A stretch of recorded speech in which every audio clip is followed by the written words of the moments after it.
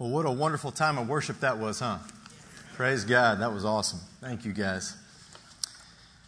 Well, in October of 1939, 1 month after the beginning of World War II, the British Prime Minister Winston Churchill was asked to predict the future course of action for the nation of Russia. And the always quotable Churchill responded by saying, "I cannot forecast to you the action of Russia. It is a riddle wrapped in a mystery inside an enigma." Now, Churchill was speaking of Russia, but how many Christians feel the same way when asked to describe the Trinity? Because even though we come to church and we sing Trinitarian songs, and we pray Trinitarian prayers, and we baptize people in the name of the Father, the Son, and the Holy Spirit, how many of us, when asked to describe the Trinity, dial up our inner Churchill and respond by saying, well, you know, it's a riddle wrapped in a mystery inside an enigma? Now, the problem with that response is we are not a prime minister describing a country. We are Christians describing our God. Theologian Bruce Ware wrote a book called Father, Son, and Holy Spirit. And in that book, he writes about the importance of Christians studying the doctrine of Trinity. And here are the words that Ware writes. He says, "Would God have chosen to reveal himself to us as the one God who is Father, Son, and Holy Spirit, unless he knew that this would be important to our understanding of him and of our faith?" In other words, if God was not concerned with us knowing him as a triune God, then why in the world would he have revealed himself to us in that manner? So, I think we can say that studying God and studying God in Trinity is a worthy pursuit. And it's really an act of worship. And yet, with that being said, I want to make one thing clear that's going to be really important for us as we go through this doctrine of Trinity these next 4 weeks. And what I want to make clear is that our pursuit of knowledge about God is never to replace our pursuit of intimacy with God. So no matter who you are, no matter where you are, your pursuit of knowledge about God should never overwhelm your pursuit of intimacy with God. And yet, our intimacy with God is most certainly connected to our knowledge of him, right? The two are linked. Intimacy and knowledge are linked. Because we want to know God accurately so that we can worship him accurate to who he is. And who he is the one God who exists eternally in Trinity. And that's why I am more than excited about this series. A lot of people think I'm crazy that when I finally get to choose a series, I do 4 weeks on the Trinity. But as you can talk to any of the college and singles that I get to work with, I love talking about the Trinity. I love discussing the doctrine of Trinity because I see it as the center of everything. Because it's not just a doctrine we're talking about, it's the description of who God is. And that is why we're going to spend the next month looking at this wonderful doctrine. And we're going to look at the Trinity in a variety of ways. This week is going to be a little bit academic, so I want to warn you, it's going to be like drinking out of a fire hydrant. We're going to come back next week and we're going to look at the roles within the Godhead, the ministries of each member of the Trinity. We'll come back in week 3 and we'll talk about what it means to be individuals who are made in the image of God, as Genesis tells us, when God exists in Trinity. And then we'll close up the series with talking about how we can develop a Trinitarian worldview that will ultimately lead to Trinitarian worship. And what may end up surprising you through the course of this series is that though the Trinity is a deeply theological topic, deep theological topic, it is something that has tremendous application for our life in the here and now. This is not some ivory tower discussion. This is something that has great implications and applications for us in 2015. But before we get to those practical applications that are going to come predominantly in the next 3 weeks, we need to lay the foundation. And so that's what we're going to do this morning. We are going to lay this foundation of the doctrine of Trinity brick by brick by answering three questions. Three questions. The first question we're going to answer is, what is the doctrine of Trinity? What is it? And we are going to define it and we are going to describe it. But let me warn you, that doesn't necessarily mean we're going to comprehend it. We're going to define and describe, but hit the brakes in terms of total comprehension. The second thing we're going to answer is, why do we believe in the Trinity? Why do we believe in it? And then number three, we're going to answer, how did the doctrine of Trinity develop in the early church? How did it develop? So we're going to take a peek into church history. Okay? So it's pretty ambitious this morning. We got a lot to cover, but it's going to be a wonderful adventure. So this morning is the what, then the why, then the how. And like I said, I think the best place for us to start is defining it. Defining the doctrine of Trinity. So to do that, I want to create a scenario. You're out at your local grocer, which for most of us means you're out at H-E-B. Exactly. So you're out at H-E-B on aisle 8, and there you see your neighbor, your old neighbor from your old neighborhood. Okay? And you haven't seen them in a while, and they know you're a Christian. And they're that good person that you've been praying for. They're good people. You just want them to come to faith. And you come closer together. You exchange pleasantries. And then they say, hey, I've been doing a lot of spiritual searching lately. And you're like, yeah? And they're like, yeah. And you're a Christian. And you're like, yeah. And they go, can I ask you something? And you're like, come on, give it to me. And they go, can you explain to me this doctrine of Trinity? Like, how can you believe in one God and yet worship God the Father, God the Son, and God the Holy Spirit? Will you just tell me what's going on? There you are on aisle 8. Uh-oh. How would you answer that? What would be your response? It's a tough question, isn't it? Even for most Christians. And yet, this is part of our faith. It's basic to our faith. Well, if you go on the Wayside website and you look at our doctrinal statement, you will see our doctrinal belief about the doctrine of Trinity. And it's a pretty standard belief that you see in most churches, Orthodox churches in America, around the world, or Christian organizations. And here's what it states.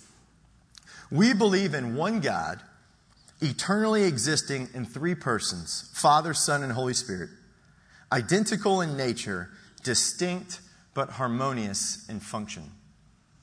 So this is going to be our working definition over the next month as we go through this series. This is our definition of the doctrine of Trinity. We believe in one God, eternally existing in three persons, Father, Son, and Holy Spirit, identical in nature, distinct but harmonious in function.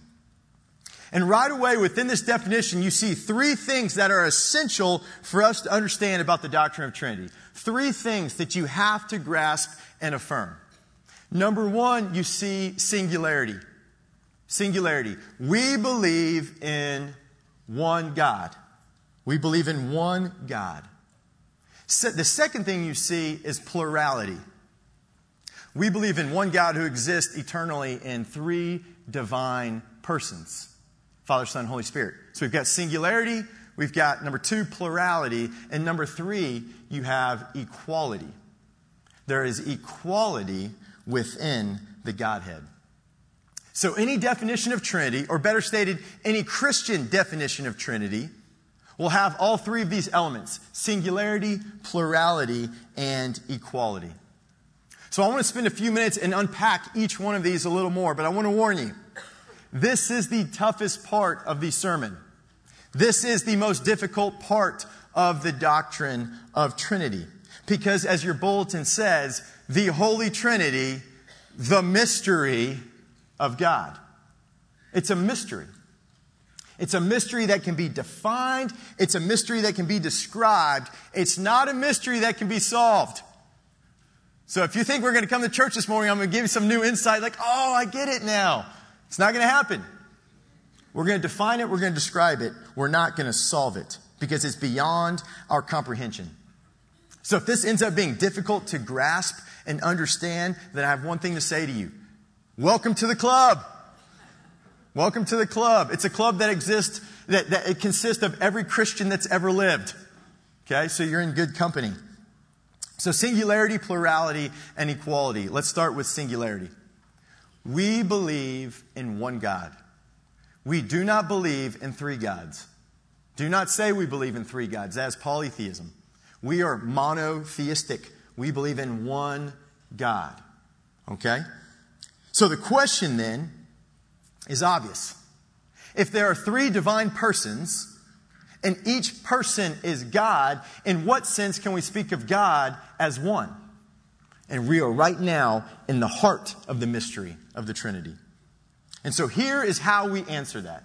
Okay?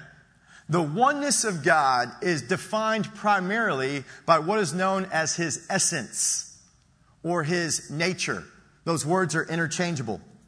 Think back to Wayside's definition when it talked about the three divine persons. It said that they are identical in nature. Now the question then follows, what do we mean by nature? What do we mean by nature? And so to answer that, I want to ask you a question. Imagine right here I told you to get out a sheet of paper, and I want you to list on that sheet of paper the things that make God, God. I want you to write down the things that make God, God. The things that give God His godness, so to speak. What is it that you would write down? I want you to think about that for a second. What would you write down on that sheet of paper? I think most of us would write down things such as God is eternal. He is timeless. God is all-powerful. He is omnipotent. God is all-knowing. He is omniscient. God is holy. He is righteous. So we would not write down things that are material, but things that are immaterial. And these things are called His attributes, also known as the attributes of God. And it's His attributes that constitute, that make up His divine nature, the essence of God. Another way to understand this is that each member of the Trinity, Father, Son, and Holy Spirit, share a community of attributes that are identical. They are all perfectly holy. They are all perfectly sovereign. They are all perfectly loving. They are all perfectly omniscient.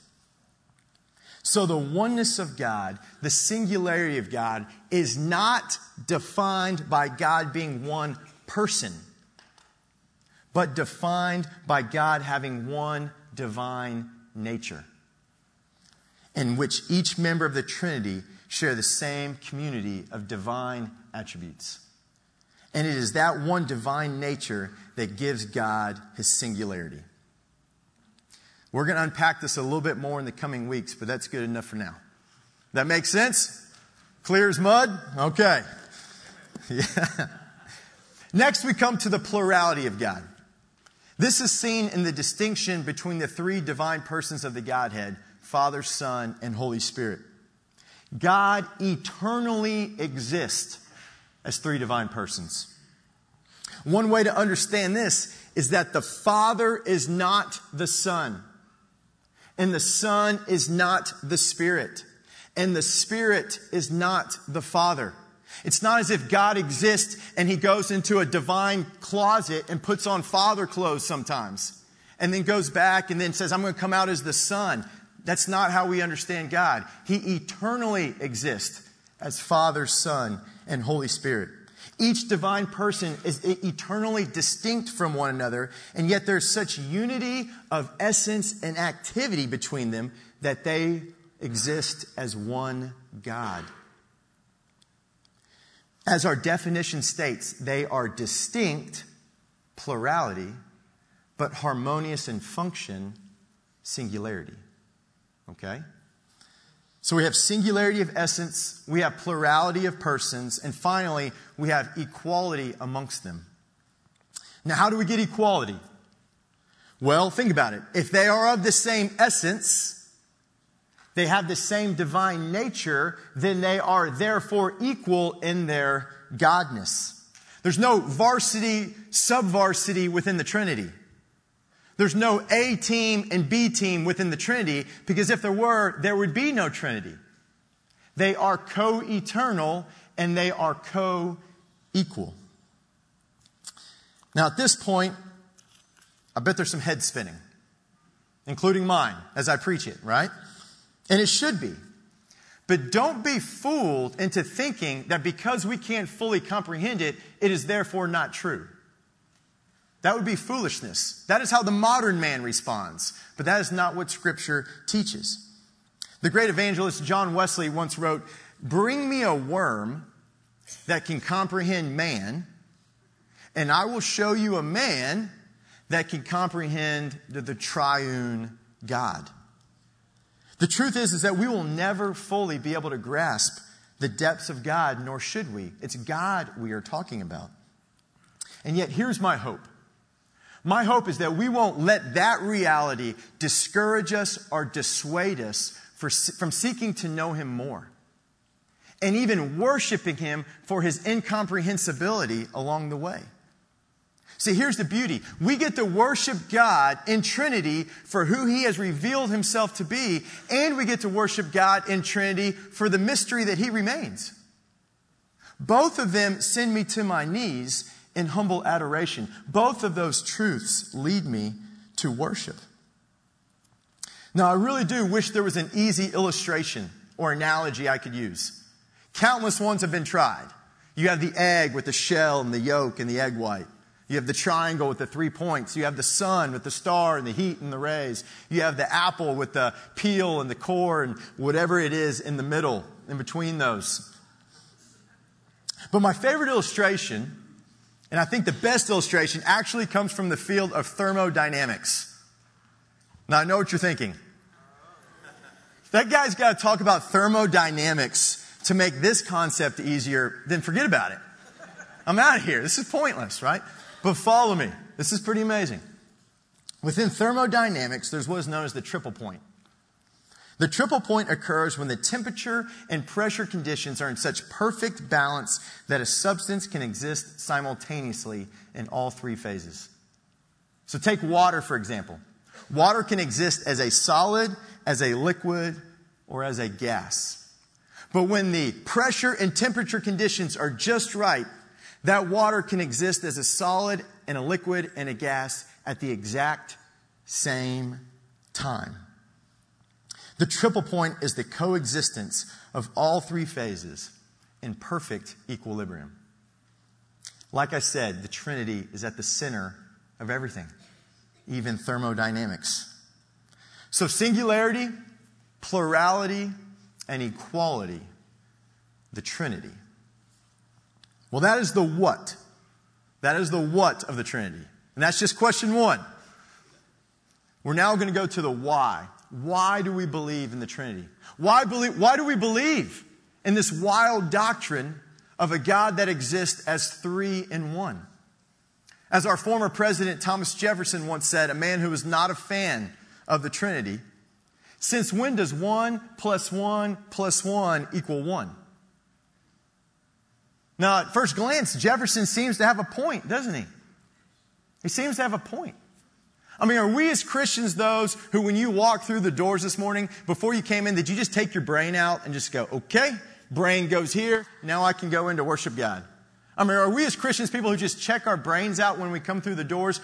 Or does mathematics and the laws of mathematics not really the place to look to answer this question about who God is?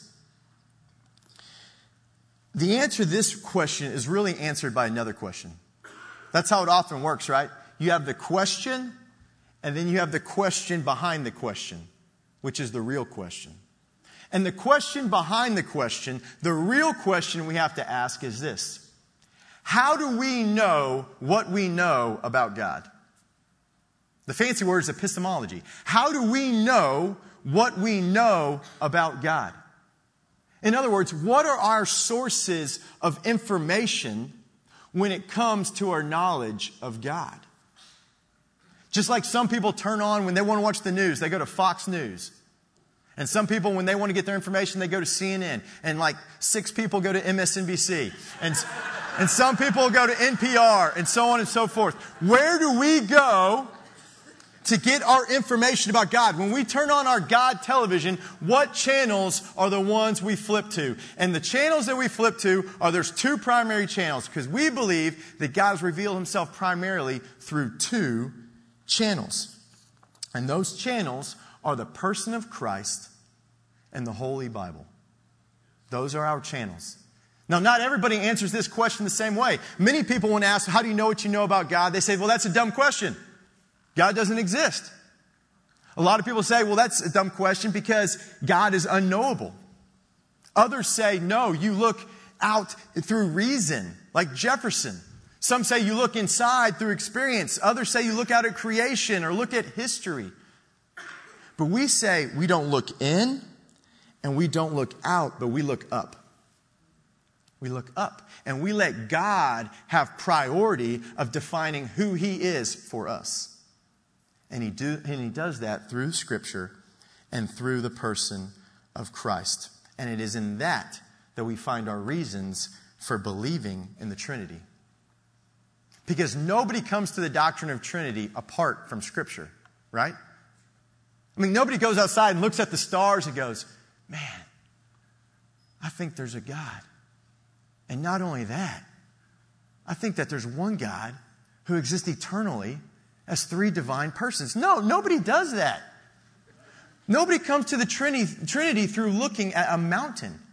We come to knowledge of the Trinity through Scripture and through the revelation of Christ.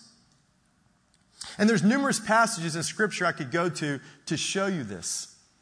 Okay, and I've put all those on slides for you. Okay, so you can go back later in the week and look at some of the high Christologies of Christ or look at scriptures that speak to the divinity of the Spirit. But instead of going through those proof texts one by one, I would rather focus on one person whose experience really encapsulates why we are Trinitarian, and that is the Apostle John. John. Because one thing we need to remember is that Christianity was birthed out of Judaism. Christianity was birthed out of Judaism. Jesus was Jewish. And this is significant. This is really significant because the early converts in the first century to Christianity were Jews. So think about this. They are coming from a strict monotheistic understanding of God. They had truths ingrained in them since they were children, like Deuteronomy 6:4. Hear, O Israel, the Lord is our God. The Lord is one. They had the truth of Isaiah 42:8 tattooed to their heart and their brain. When it says, I am the Lord, that is my name. I will not give my glory to another. Think about that text. I will not give my glory to another. And it's God speaking. And what's amazing is that these devout and zealous Jews, guys like John and Paul and Peter and James, they come to faith in Christ Jesus as their Lord. And they ascribe to Him the same level of deity and the same worship that they do God the Father, and yet they never waver from their conviction of one God. This is incredible. They never trend towards polytheism. They just know that Jesus has fundamentally altered their understanding of that one God. And one of the greatest places we see this is in John's very own gospel. I really want to encourage you over this next month to read the Gospel of John. Read through it. And as you read through it, keep two things in mind. Number one, keep in mind that this is a first century monotheistic Jew writing this. And the second thing I want you to look for is how prominent the doctrine of Trinity is in the Gospel of John. Think about the very first verse. In the beginning was the Word, and the Word was with God, and the Word was God. He, the Word, Jesus Christ, is with God, and yet He was God. What do we have there? Singularity, plurality, equality. Verse 18 at the end of the prologue. No one has seen God at any time, the Father, but the only begotten God, Jesus, who is at the bosom of the Father, He has explained Him. He's explained Him. Now, how does He do that? Because he is God. He is God and he comes from God. Therefore, he is the only one who can truly explain God. Singularity, plurality, equality. And we see this throughout John's gospel. You go to chapter 5, and in 5:24, Jesus calls God his Father, and the text tells us he ascribes to himself the same deity as the Father. He makes himself equal to God.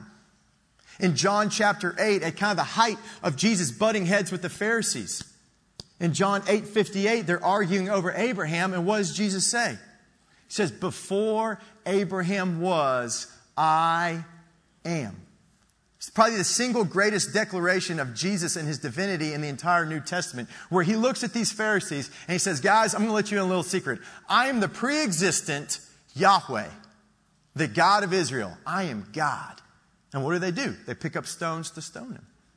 In John 10, Jesus is talking about he and the Father's joint work in the ministry of salvation and security of the believer. And in John 10:30, Jesus says, I and the Father are one.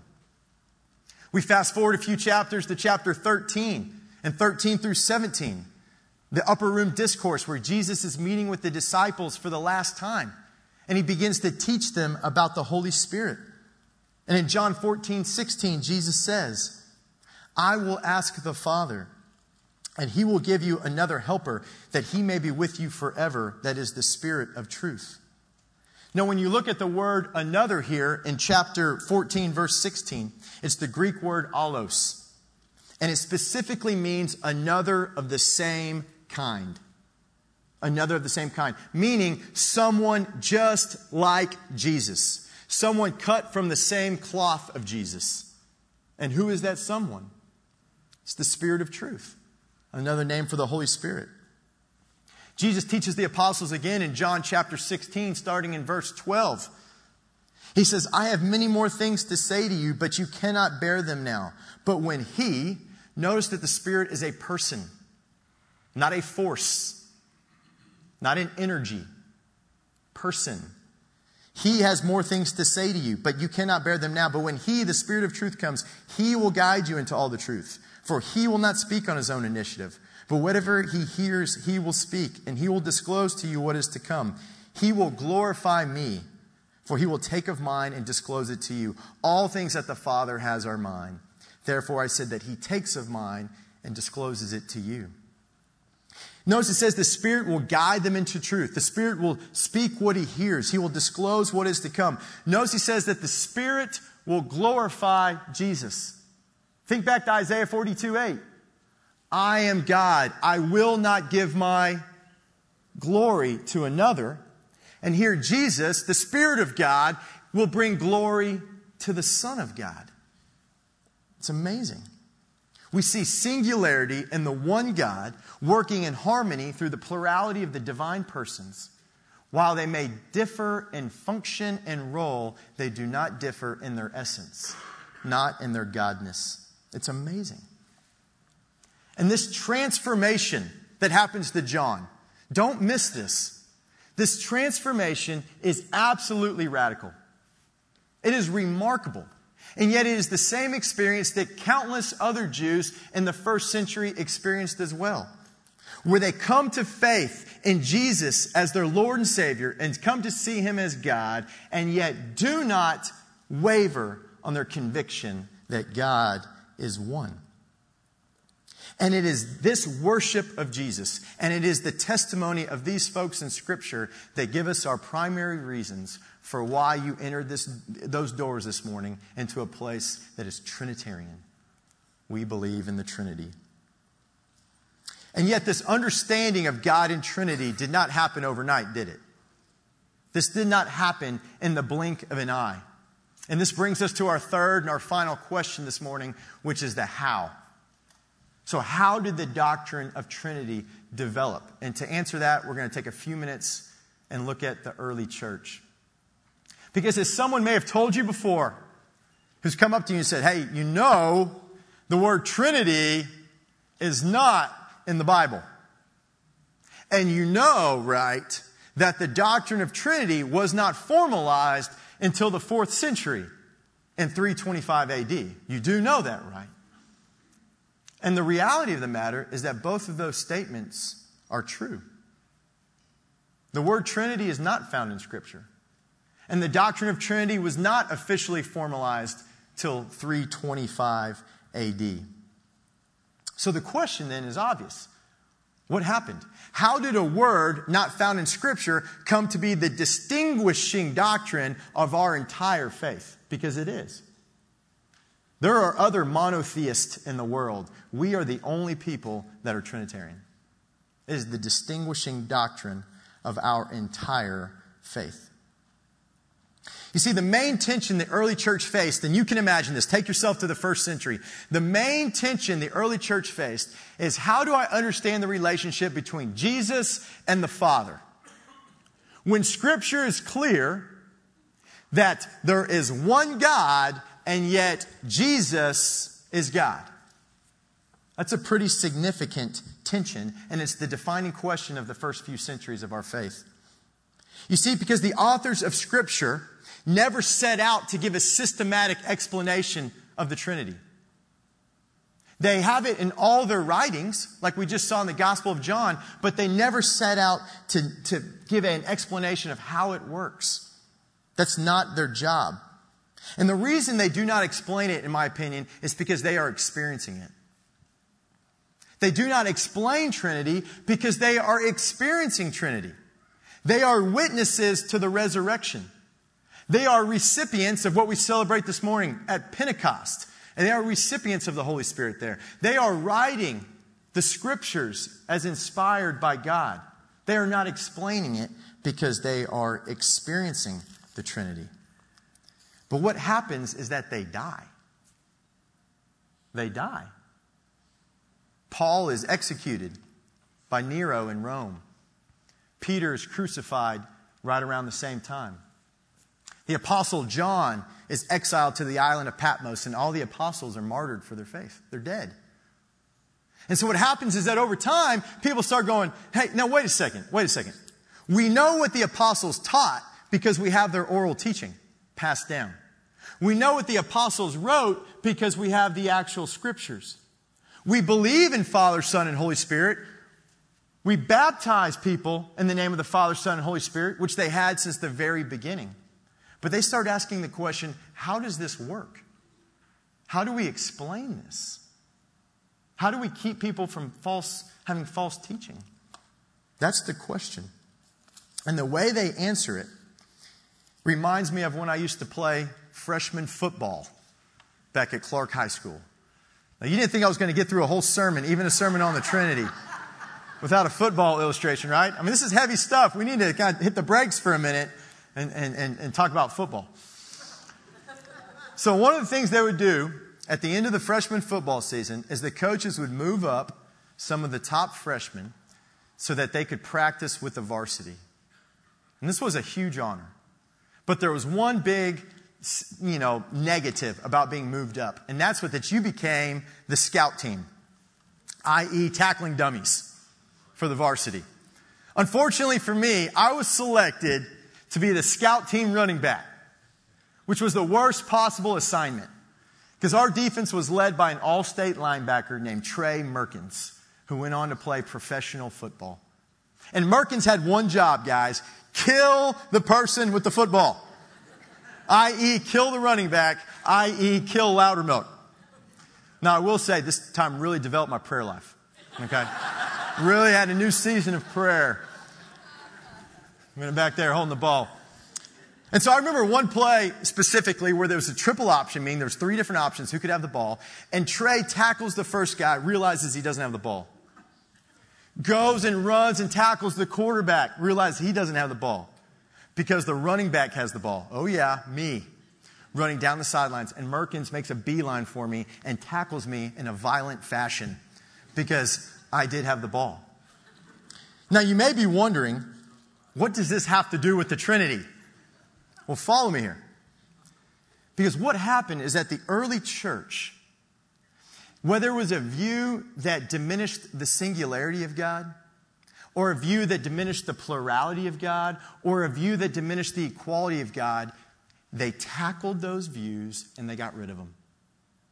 They tackled him and they got rid of him because they didn't have the ball.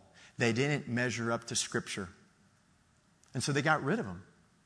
They knew what they could not say in light of what Scripture did say. They just struggled with how do we say what Scripture says. And I think we can empathize. And so what happens is a guy comes along, and we're almost done. And a guy comes along who's the father of Western theology. And his name, he's got a really cool name, Tertullian. And this guy's magnificent at the end of the 2nd century. And what he does is he starts inventing words. He creates words in which they can describe God. He invents a lot of terms. And one of the terms he invents is the term Trinitas, which is Latin, which is where we get the word Trinity. Because as I mentioned, the word Trinity is not in the Bible, but the truth of Trinity is. So when you talk to somebody and they say, hey, Trinity's not in the Bible. Hey, this is an invented doctrine. I want you to look at them. And here's what I want you to say. I want you to look at them and I want you to say, is it an invention or is it an explanation? Is it an invention or is it an explanation? And if it's an explanation, is it consistent with Scripture? And the answer is yes. Yes. It's an invented word. It's not an invented truth. So years later, after Tertullian dies, something amazing happens in church history. Constantine, the Roman emperor, becomes a Christian. For the first time, Christianity is the official religion. And one of his first orders of business is to formalize the church's belief in the doctrine of Trinity. So he calls together 318 bishops to a little town in modern-day northwest Turkey called Nicaea. And they come together in Nicaea and they write out what becomes known as the Nicene Creed in 325 AD. They go back later a few decades in 381 and they add this section about the Holy Spirit. And to this day, that creed makes up the core beliefs of what we believe as Christians. 1,700 years later, we stand on the exact same truth. Marvelous. Marvelous. So in closing, that's a lot, right? With all that being said, I want to close this morning by reminding us, why are we doing this again? Because you may have forgotten in the midst of substance and essence and person and plurality, so on and so forth. Why are we doing this series? Because look, I know this is deep stuff. You don't get deeper than the Trinity. You don't get deeper than that. It is truly the mystery of God. And if you find yourself there thinking, hey, Michael, thanks for the information dump. Really appreciated it. But if it's such a mystery and so hard to understand, then why spend 4 weeks talking about it? And I guess my answer to that question ultimately would be this. You know who else is a mystery to me? You know who else stretches my ability to understand? My wife. And I mean that in a loving way. My wife. But you see, I love her. I love that girl. So I study her. I pay attention. And it's hard work. It takes great effort. But I seek to know Victoria better so that I can love her better.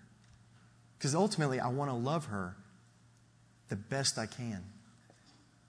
And I know I will never totally figure her out. But I also know that the intimacy and the quality of my marriage is in many ways connected to my effort to do so. It's connected. We will never fully grasp the Trinity. But what a shame if because of that, we then choose to avoid it. What a shame if we avoid the Trinity because it's so difficult to grasp the Trinity. Because in the end, when it comes to this Trinity, the only appropriate response is praise. It's worship. It's just worship. As we praise the God from whom all blessings flow. As we praise Him, all creatures here below. Praise Him above, ye heavenly host, as we praise the Father the Son, and the Holy Ghost. Amen. Let's pray. Lord God, we come before you this morning and we just confess that you are a mystery in so many ways. And we praise you for what you've revealed, and we praise you for what remains a mystery, because it keeps us humble and keeps us on our knees knowing that you are a big God and we will never completely figure you out. And guys, I think about how you exist in Trinity. One of the places I'm most readily reminded is the Trinity in salvation. God, how you exist in community and you created us to be in fellowship with you. But because of our sin, we created a chasm that we could not bridge to an infinitely holy God. But yet because you're in Trinity, God, you the Father sent the Son, perfectly righteous Lamb of God, who took on flesh and went to the cross, dying in our place for our sin. You paid the penalty. As Romans 3:26 says, God, you are the just and the justifier because you exist in Trinity. And so as Christ took our place on the cross, we now have the bridge back to you. And you, Holy Spirit, you move in and you stir in our hearts and you bring us to a place of faith in Jesus Christ. And you seal us for eternity, as Ephesians 4:30 says. And so we have the Father sending the Son. We have the Son going to be the penalty for our sin. And we have the Spirit who seals and indwells us and conforms us to the image of the Son when we will one day see you in glory.